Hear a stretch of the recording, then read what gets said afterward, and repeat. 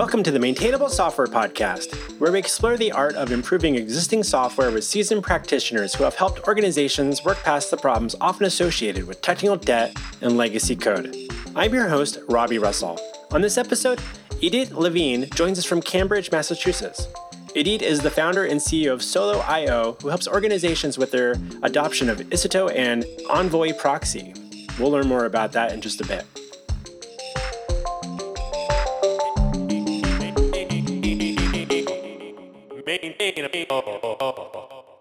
Idit Levine, we're so glad to have you join us on Maintainable. Welcome. Thanks so much. It's great to be here.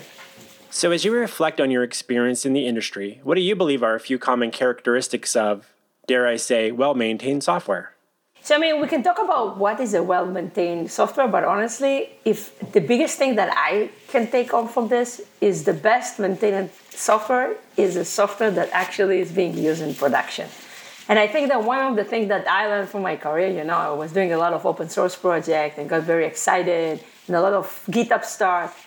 But honestly, in the end of the day, when we started actually creating a product and saw people running it in production, we discovered that honestly, that's the best way to actually maintain software, and the point that then when you know when something is bad. And of course, in order to actually scale to that position, you need to make sure that when you're building the software, it's something that is easily being extendable and, and being, as pluggable as you can make it for. So to me, mainly, honestly, the best one is the one that's being used. Do you think there's any correlation there in terms of the difference between like open source projects and say a product that you're selling? And do you think maintainable open source software is very different than a proprietary solution in terms of when it comes to maintainability, or is it that if there's no is part of that also just if the developers can feed themselves because there's some money, or there's something that they're getting something so they can keep themselves nourished so they can take care of the software product? I don't know. I think this is a very different ecosystem, honestly, the people that creating an open source. And this is, I think that even there's a lot of type of open source. There's the people that just going and doing it because they're very, very excited about it and wanted to contribute and excited about the community and really passionate about the technology. And there's the people that, being put there by big companies, for instance, and that's a work for everything. I would say that when you're looking in generally on an open source product, again, if this is an open source project that, being excited, but honestly not really being used, I think that, again, I do think that it's important that it will be very, maintainable, but I will say that people usually, missing a lot of environment, right, a problem, right? So I remember when we created the first product and put it in product, and people start putting it in production, suddenly we realized how much stuff we didn't think about it, right? The scale or some stuff that's specifically to that environment and so on. So I think that it just, right? We're talking all the time about, I'm sure that people will answer you that a very maintained product is a product that's being tested well. And to me, tested well, it's actually tested in production. I think that's the best we can describe that. I think that there is difference between open source and closed source. I think there were first things, at least in my opinion, and what I'm telling my people, because we are an open source company, is that it's everybody see what we're doing. We can't hack, right? We actually need to do it right. And I think that this is one thing. Versus when you have a closed source project, there is some hack that you need to be there. Honestly, no one will notice. So I think that that's probably a huge difference. Probably it's way more important that it will look. It's interesting, the aspect of needing to do it in the open can kind of force you to, it doesn't have to force you, I suppose, but it at least adds a little bit of extra pressure to probably make sure you're crossing off, the things you say you do, what you consider best practices as a team. Otherwise, people will, may call you on that or have that be a reason for why they shouldn't use your product or your tool or what have you.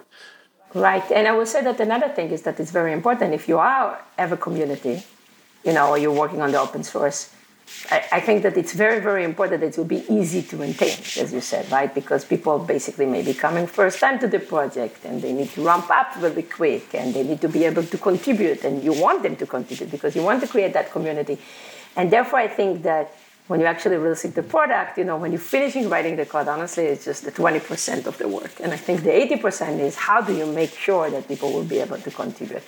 If this is docs, if this is demos, if this is a lot of other stuff that you need to do in order to make sure that people will be able, to be up and running as soon as they can. That onboarding experience for any new users is definitely quite an important thing. Do you feel like your organization has a very different process for onboarding employees that are developers versus onboarding just users in the community? Or do you feel like there's a lot of overlap? I think that in the beginning it was, right? In the beginning we basically said, we were, people that use the software, so, it's easy to, they were already in the base. So it was more important that the open source project or the docs about the open source to up and running will be way better, that it will make people easy to be up and running. As I said, I think that now when we start scaling dramatically and we have more and more engineers joining every day in the organization, it's basically that we basically need to do exactly the same. That's our community, right? So it's exactly the same. So I think we make it way better. What is your take on the metaphor technical debt? I mean, honestly, you can ask in solo people and they will tell you, I'm pretty a big believer in the fact that we should fix it as soon as possible and not take it with us. So if you see, for instance, one of the products that we have right now in Solo, I'm not kidding you, this is probably the 4th time that we're writing it. And the reason it's the 4th time that we're writing it, because, we can incrementally make it better, but then the foundation is still pretty bad. So it was important to us to take everything we learned from it and basically put it again. And it's a chance, right? Because basically what it means is that you're building an all-new product that could potentially be, not as stabilized as the product that was before, but it's worth the chance in my opinion, because it's very important that, that we will be able to scale it as soon as possible. So I can tell you that I worked in a startup before, and we had a product, it was running, the company was successful, the idea was great. And our CTO back then took a huge chance by basically saying, we're going to take 3 people and rewrite the product. And I think that that's what make us what we were eventually. We got acquired by VMware. And the reason is because we just, before that, when customer came and said to us, I want to add that feature, we said, okay, so what do we need to change in order to do this? We need to change, back then, it was a long time ago, but it was, we need to change the UI, we need to change the API server, we need to change the backend, we need to change the store procedure back then, it was, and so on and so on and so on, right? And every change was very, very meaningful. So what we try to figure out, how can we make the system pluggable enough that it will be something that we will be able to add, because we saw that customers are always asking to extend, right? And he took a chance, the CTO, and basically decided to rewrite everything in and basically create a platform that we will be able to enable those extensions really quick. And I think that was the reason we won, because when they went to become, the company back then, it was VMware that basically was competing with us. The response for the customer for the new feature was something like a year, versus we could have given it in notions of a week. Right? And I think that was really, really smart decision from the CTO. And then, of course, because after it will become a huge success, VMware just bought us. So I think that, as you said, it's more than just, it's a nice, software and it's been stable. It's more about that's going to scale the organization or not, right? It's just going to enable your customers or not. And I think that's extremely, extremely important. Admittedly, I've had very few people on the podcast, over 100 episodes, ever speak highly of rewrites as being a positive experience. So for those listening, might be thinking that or been like, oh, maybe we could rewrite. Do you feel like there's a point within an organization where it's still a good calculated risk to take versus do you feel like there's fast forward to that previous company you're at, or maybe even your own company, you go forward 5-10 years, you think rewrites are even likely to be able to happen at a large scale, or is it more of depending on how you're approaching your platforms, or however you're going to approach that, that you can re-engineer things quite drastically and stay nimble like that? I'm a big believer in the rewrite, and I'm a big believer in the fact that, it's all a trade-off, of course, right? You cannot do it. The question is how many resources you have and so on. But I think that in the end goal, it's always worthwhile. And I think that if you're trying to do it incremental, Usually, it's just not working eventually. You'll be getting this patching and technical debt and the problem because you can't attach it all. And I think that it's actually really good to kind of do a refresh and do this. And I think that if you're doing it smart, you can do it quick, you can do it efficient, and in the long term, you probably save a lot of time. So we've done it, I can tell you, again and again in Solo. We will continue doing it at Solo. I'm not going to stop right now. I think this is great. And I think that then eventually we have a product that we can be proud of. And I can tell you that this is by far the best product that exists out there. And I think that what I saw during my career is that there were different companies, even competitors, that did not do that. And that's why we managed to honestly overcome them, because we had the better one. We could have scaled it way faster. When you're going through that kind of decision process, you mentioned you might have things considered like UI or existing customers already using it, and like migration, right? And it's always like, well, how do we migrate to the new thing, and how's this going to fit together? Out of curiosity, without knowing, and we'll dig more into Solo's product offerings in a bit, but is this sort of product something that you're able to self-contain and host the infrastructure and everything, or is this something that people are taking themselves and deploying in their own infrastructure? And if so, how do you navigate that challenge of Yeah, so I think, again, it's always a plan, right? I mean, how can you move people? And I think that there is a few things, a way to do this. So first of all, before when we did the rewrite, maybe there weren't a lot of people using the product, so that was relatively simple. You can maintain it. You're going to talk to the customer that you do have, and you say to them, look, we're going to move to this.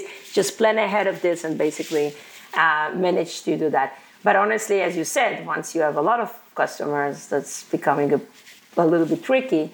And that's the case of us right now. We have a lot. And I think that over time, you manage to move them all. And how do you do that? Either by creating migration tools, either by putting the right people to help them there and to do that.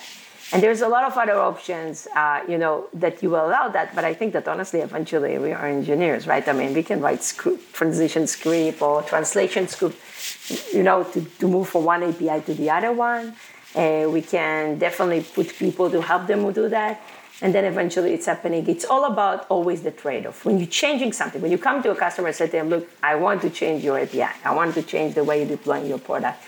I think that the question that they will ask themselves is, okay, that will cost us, right? Because we will need to create a script again. We need to do this, we need to do that.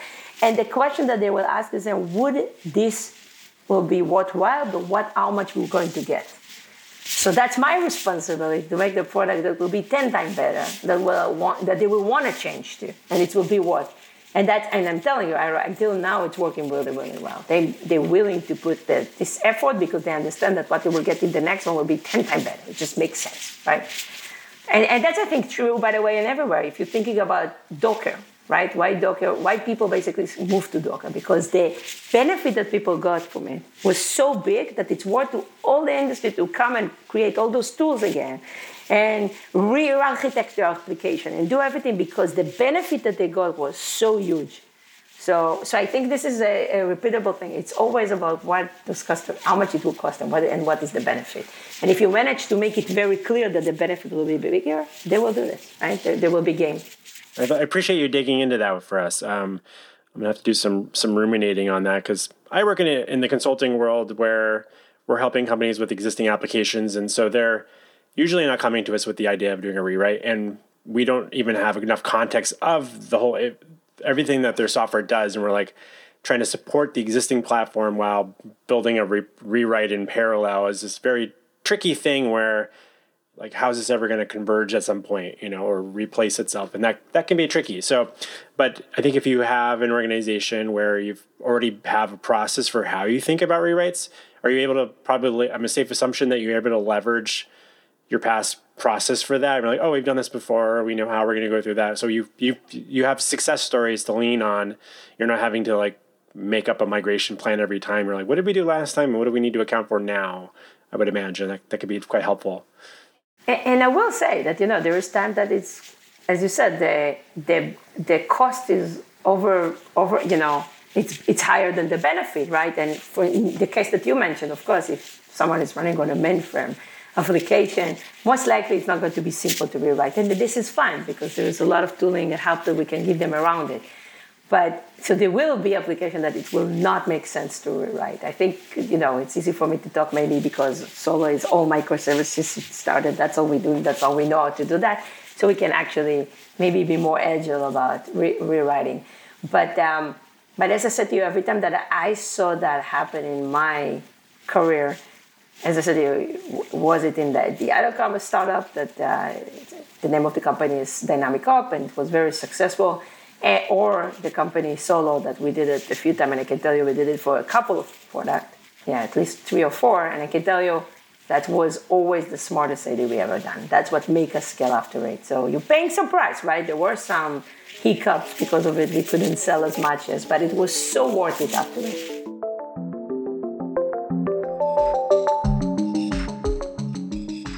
We'll be back with your interview with Edie in just a moment. Hi, it's me, Robbie.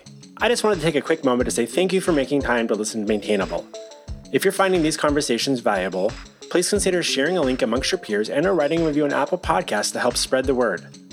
Also, is there someone you think I should interview on Maintainable? Shoot me an email to robbie@maintainable.fm and make your pitch.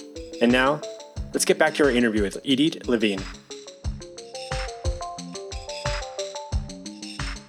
Is it a safe assumption that you're a fan of migrating from a monolith to microservices? Yeah, of course. When do you think it's not appropriate to do that? Do you feel like there's ever a scenario where it's too premature in, let's say a startup where it's like a new concept? At one point, if you're like one or maybe just a few people, how soon is too soon to do that if you don't have customers yet? I mean, I think the reason I really like microservices is because of it's dependent when you're building it, what it should do, right? I mean, sometimes it's overcomplicated for no good reason, but then there is kind of like a peak, right? A point that it's become extremely more beneficial to do that. And the question is, what is this? And it's very different between any application and every company and the knowledge that you have, right? I would say that, I do believe that it's better to build your architecture from the get-go for scaling, because if you don't, then, you need to rewrite it. And I'm not against rewriting it, but I think that, rewrite every time, even if you could prevent it, it's also not smart, right? So I think that for us, at least, we're trying to go, microservices from the get-go. That's what we know. That's what we're using. That's what we're managing. To me, eventually, for instance, when we build an API gateway. I mean, the API gateway need to serve a microservices environment. It just makes sense to me that it will be by itself a microservices, right? That we'll be able to scale. So I think for a lot of reasons, I think that it's even, all the regular benefit of the microservices. If you're an organization, it could be a different language. It could be a different protocol. It can be a different release cycle. It can scale better. There's like so many advantages that I think it's overcome the disadvantage. And it may be a little bit more complex, but honestly, show me the engineer that will not want to, do it. What sort of questions does your team go through to kind of navigate if they are going to be spinning up, say, a new microservice? And you mentioned other languages being. Do you have here's a set of languages that we work with here, and if you want to go beyond that or propose something out, they need to go through some sort of process with your team, or is there kind of a bit of autonomy that your team can just make those decisions and they know what their role is there? Yeah, so I think Solo in general, most of the code that we're writing is Go. The reason Go is C++. Go because honestly, this is the infrastructure, kind of like the system engineering language. There is a lot more libraries. It's supported in most of the, everything that you will need, you probably have a library that you will be able to leverage, right? So I think that's kind of going really, really natively for the stuff that we're doing.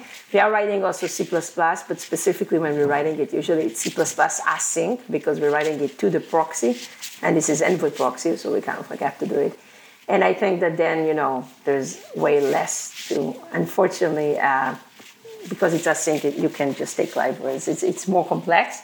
But it's giving us huge performance, right? The question is, why are we building it for? When we're building a proxy, this is on the request part. Latency is extremely important. It's important to me that it will be in language like C++ or Rust. When we building a control plane that's feeding the data, right? And this is what we're doing with that. Then honestly, it should be good, but it shouldn't be the latency is less of an issue because it's offline. And besides that, of course, we have a UI, so that's written in React. And again, I think the reason we decided what we are using it is mainly because what is the thing that we can leverage the community and the libraries that exist the most. So that's why we chose those decisions that we chose, if it makes sense. So, but again, if there will be something that we need to leverage, I mean, of course we will do that. And we needed to build Java into C++. We did that, right? We did doing everything we need. But again, it's all about the question of what will be the most beneficial thing to do. So I want to pivot a little bit and talk more about Solo and your product offerings and service offerings there. And so admittedly, I wasn't terribly familiar with I'd heard the term service mesh used. I don't work in the DevOps environment.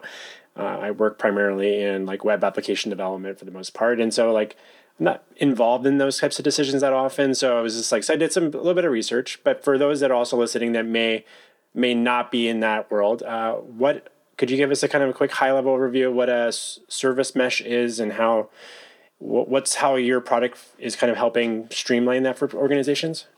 Yeah, for sure. So it's basically very simple. We talked about the moving from monolithic to microservices. What did we basically do? We took one thing that is, one big binary, and we cut it to small pieces. If we're cutting it to small pieces, eventually, a lot of the stuff that we didn't need to worry about it when they were in one binary, like how the services will communicate to each other, or, how can we make sure that it will happen in a secure way, where to take the lock from, all of this was pretty clear. You went to that binary, this binary was one, so there's no basically outside communication, so you no need to worry about security too much, you know how to communicate between them, and if you need the logs, you're going to take it. But now it's all changed, because you have a lot of little pieces, and sometimes replication of them, because you want to scale them, and somehow they still need to communicate to each other. They still need to, now it's really, really important that it will be secure, because if it's not going to be secure, it could be like the third man attack, right? Someone coming in the middle and basically pretending being you. And then the last one is that where do you take the log from? Now you have little piece of log everywhere. You don't even know which replica it's actually it, so how do you know? And that's exactly the problem that Service Mesh is trying to solve. And the way it's doing it is basically by leveraging, it's really basically extending the API gateway functionality. So the idea with API gateway functionality is that you're basically putting a proxy on the beginning, and that proxy is responsible to force a lot of stuff on this application. So maybe security, is this person allowed to talk to this or not? And a lot of other stuff. What Service Mesh did, it took basically the same proxy and said, let's put it next to each microservices. So now envision that you have a microservices. Next to it, there is what's called a sidecar. And you're making sure that every traffic in and out to that microservices have to go to that proxy. So now envision that you have a lot of proxy, right? And somehow you need to give them the configuration, because proxy is something that is very powerful. It can do a lot of stuff, but honestly, it's also pretty dumb. You need to tell them what to do. So when the request coming to the proxy, he said, I can do a lot of stuff, but hey, can you tell me what I should do? And then the way to do this is basically have a control plane to give them configuration. So now basically, you're giving a configuration to this control plane, and you basically, in a way, abstract the network. So when this microservices talking to that microservices, it's going through two proxy that can, for instance, say if it's even allowed.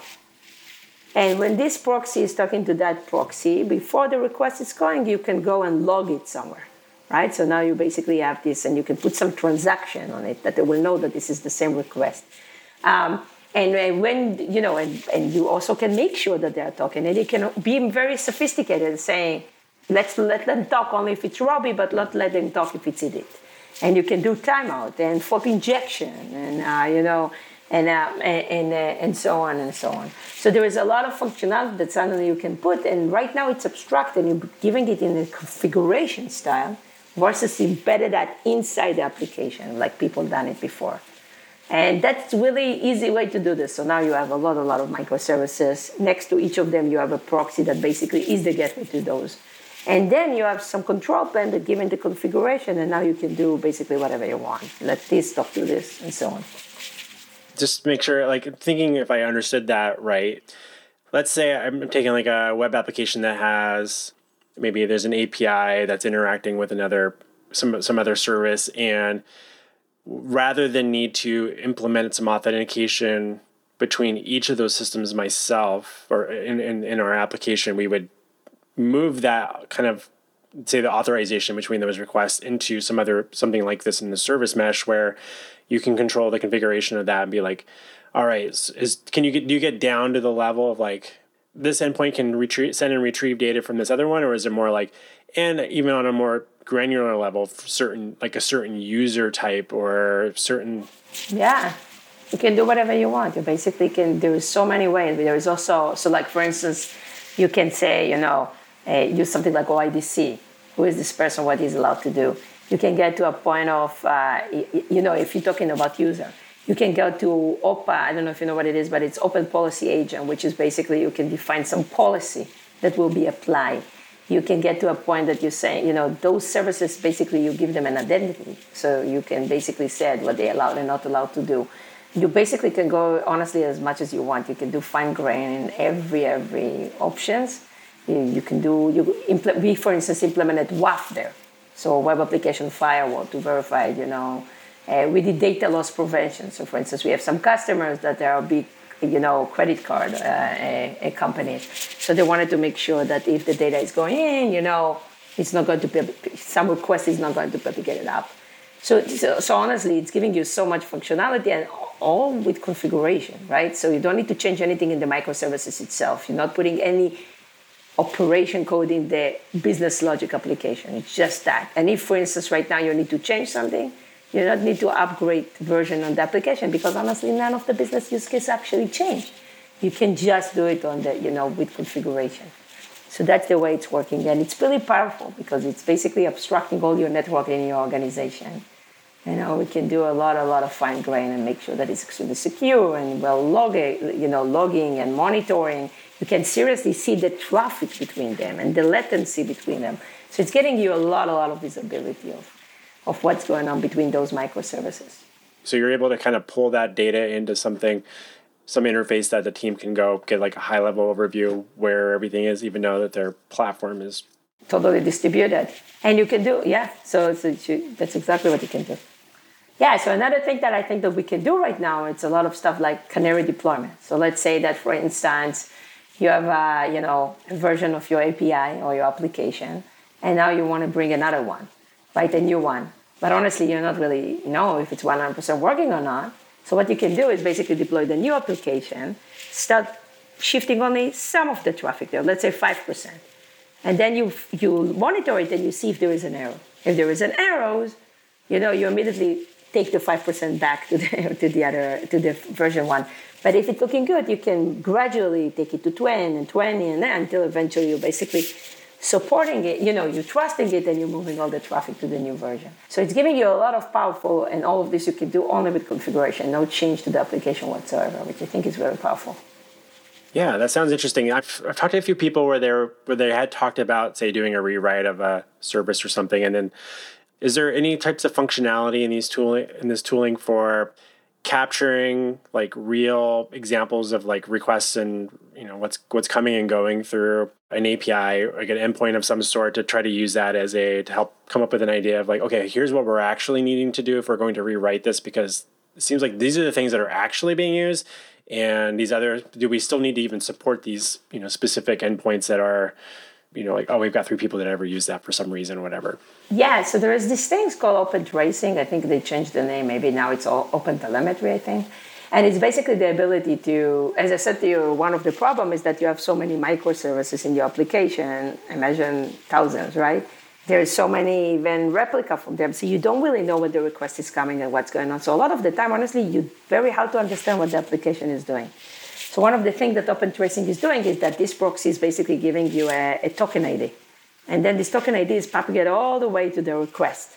So you can, and then when it's logged, you can actually go and collect all those logs and basically make sense of them. So one of the things that they took on this and basically advantage that is they basically managed to actually understand how the traffic between those microservices is going and say, okay, this is how your application look. Right, you have this that's talking to this, that's coming then to here, and then go this, and then this is, you know what I mean? You can get the visibility for everything. And I think it's honestly just making it way easier for you to understand what the application is doing. So for instance, we heard about a lot of people that you basically come and the first thing that they did, they look at what the application is doing by actually understand that from the open telemetry. And then they basically went back and said, okay, now I know where to look, I know what to do, right? And basically how to architect the application. So I think, yeah, that's actually exactly what I heard that people doing.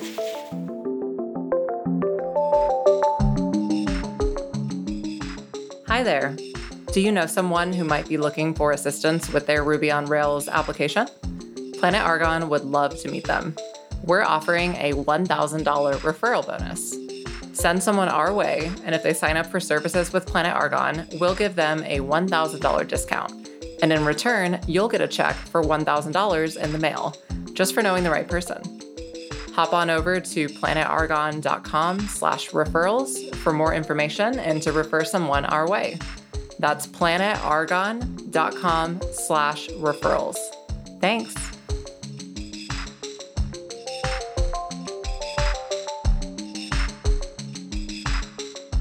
Is local development in this world like something that you're able to do when you're working with these like distributed systems? How do you set up this environment in like a local environment? Is that even a thing? Like you can self-contain things on a laptop. Like I come from, again, like the web application development world. Like I can run the application, a couple API things. I can spin up a couple different servers on my machine.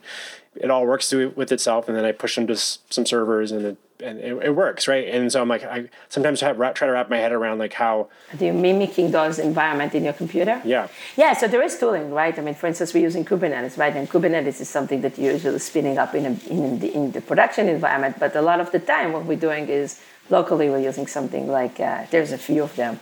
Kind, for instance, is one of them that we're using, and so on. And that's kind of like mimicking on your machine, basically, the Kubernetes environment. So that makes it pretty simple, right? Now, a lot of the problem you can catch by that, right? But honestly, what you probably know that, but we need to do an integration test of basically, eventually doing all this environment. So, and everything is going to a CI/CD that, have a very heavy tested kind of like end-to-end environment and so on. So, and there is stuff that you will not catch. And there will be stuff that, for instance, it's very specific to the environment that the customer is using, right? And you need to go and, then maybe we'll do even a Zoom session with him or something like that to figure out what is going on there. And then you discover that, for instance, for some reason he gave only one CPU for this microservices instead of 10, right? So it's not related to the even software, but there is some reason that the software is not working. So, you can't get everything on your local machine, but you can get enough that it probably will be fine, and then you will run this, you will push it, and then it will go through this very, very long pipeline and CI/CD process that will check it really, really well, and then it will go to production. And as I said, it still doesn't mean that it will not going to be a problem, but I think that then you can go and deep dive. Yeah, I'm always curious about, for engineers in the industry, where if they haven't worked in an environment where they have the experience of actually getting to go work on something that someone else had already set up. Do you have advice for people if they were kind of curious about exploring this and how they could start dabbling in it, even though they don't? Yeah, so as I said, honestly, I don't think that this is a problem, because this problem that you describe is happening to every engineer that doing system engineering, and there's so much great tool that people bought there. As I said, for Kubernetes, there's kind and a lot of other options, and you can just leverage them. And honestly, every time that you go into the open source and you want to try a project, usually they're giving you the tool of how to do that, right? There is a very good tutorial, and those tutorials basically say, first, you need to install Docker. Second of all, install Kind. Third, do this, right? And it's basically teaching you quite a lot, so it's forcing you eventually to understand a lot in order to install that. So I think, for instance, we have an API gateway. Most of the time we're running it on Kubernetes because they're just natively running it there. You will see that exactly that's what we're doing. Like basically in our tutorial, first we will tell you which environment you want to run, or you want to run it here. Here's what you need to do first, right? So we're basically taking it on our responsibility to teach you how to do this. And I can tell you that this is honestly, sometimes it's so easy to do that, because it's just like copy, paste, boom, you're up and running. I'll definitely include some links in the show notes for people for some of these tutorials and such like that. So a couple of other quick topics I wanted to touch on while I had you was, so let's, I think that's great for sharing some advice on like how to start dabbling in these tools. You also mentioned earlier around fostering community within like your open source projects. Do you have, for those listening that may maybe working on some open source type projects, maybe whether it's paid or not or volunteer, what are some things that you've learned that you wish you would have known earlier on in that process of open source? Like when it comes to fostering and building and connecting with the community, are there some approaches that you take to that, or you would advise people on that now? Yeah, no, I mean, this is a great question. So back on the day, I will give you an example. We had when we started the API Gateway, there were another API Gateway in the market that basically, on paper, tried to do the same thing, right? It all was an Envoy-based API Gateway, and basically it's basically an API Gateway and it's Envoy-based. So it sounds on paper the same thing. Now, if you will look at actually the technology that it was built on, you will discover that they're doing a lot of stuff that never should be done. Stuff that you're learning not to do in, one-on-one computer science, right? They still did that. And still, for some reason, people go very, very excited about that product versus us. And I was in shock. I said, I don't get it. Why do they don't understand? It took me a lot of understanding.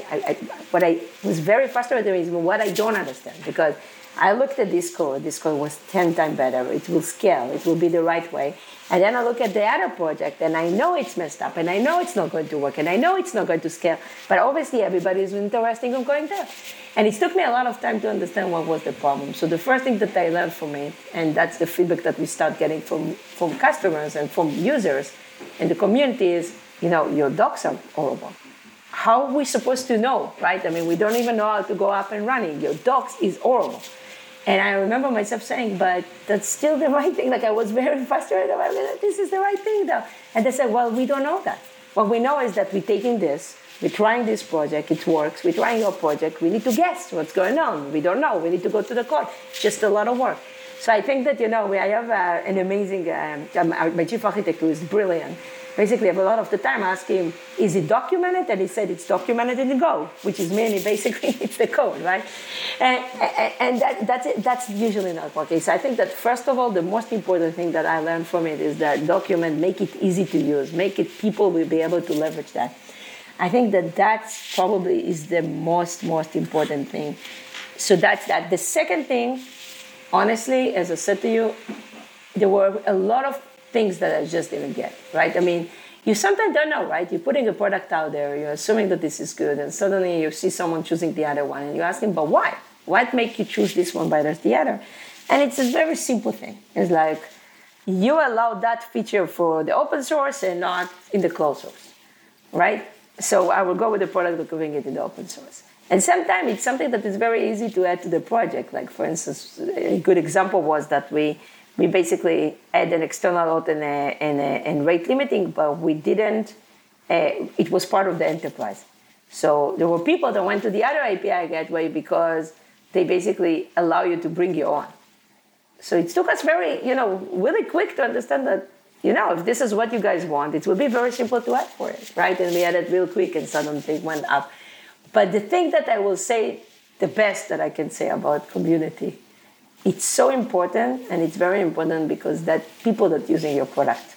And maybe they're not paying a dime, but it's so important because they have different environment, because they have different requests, because they're using different use cases.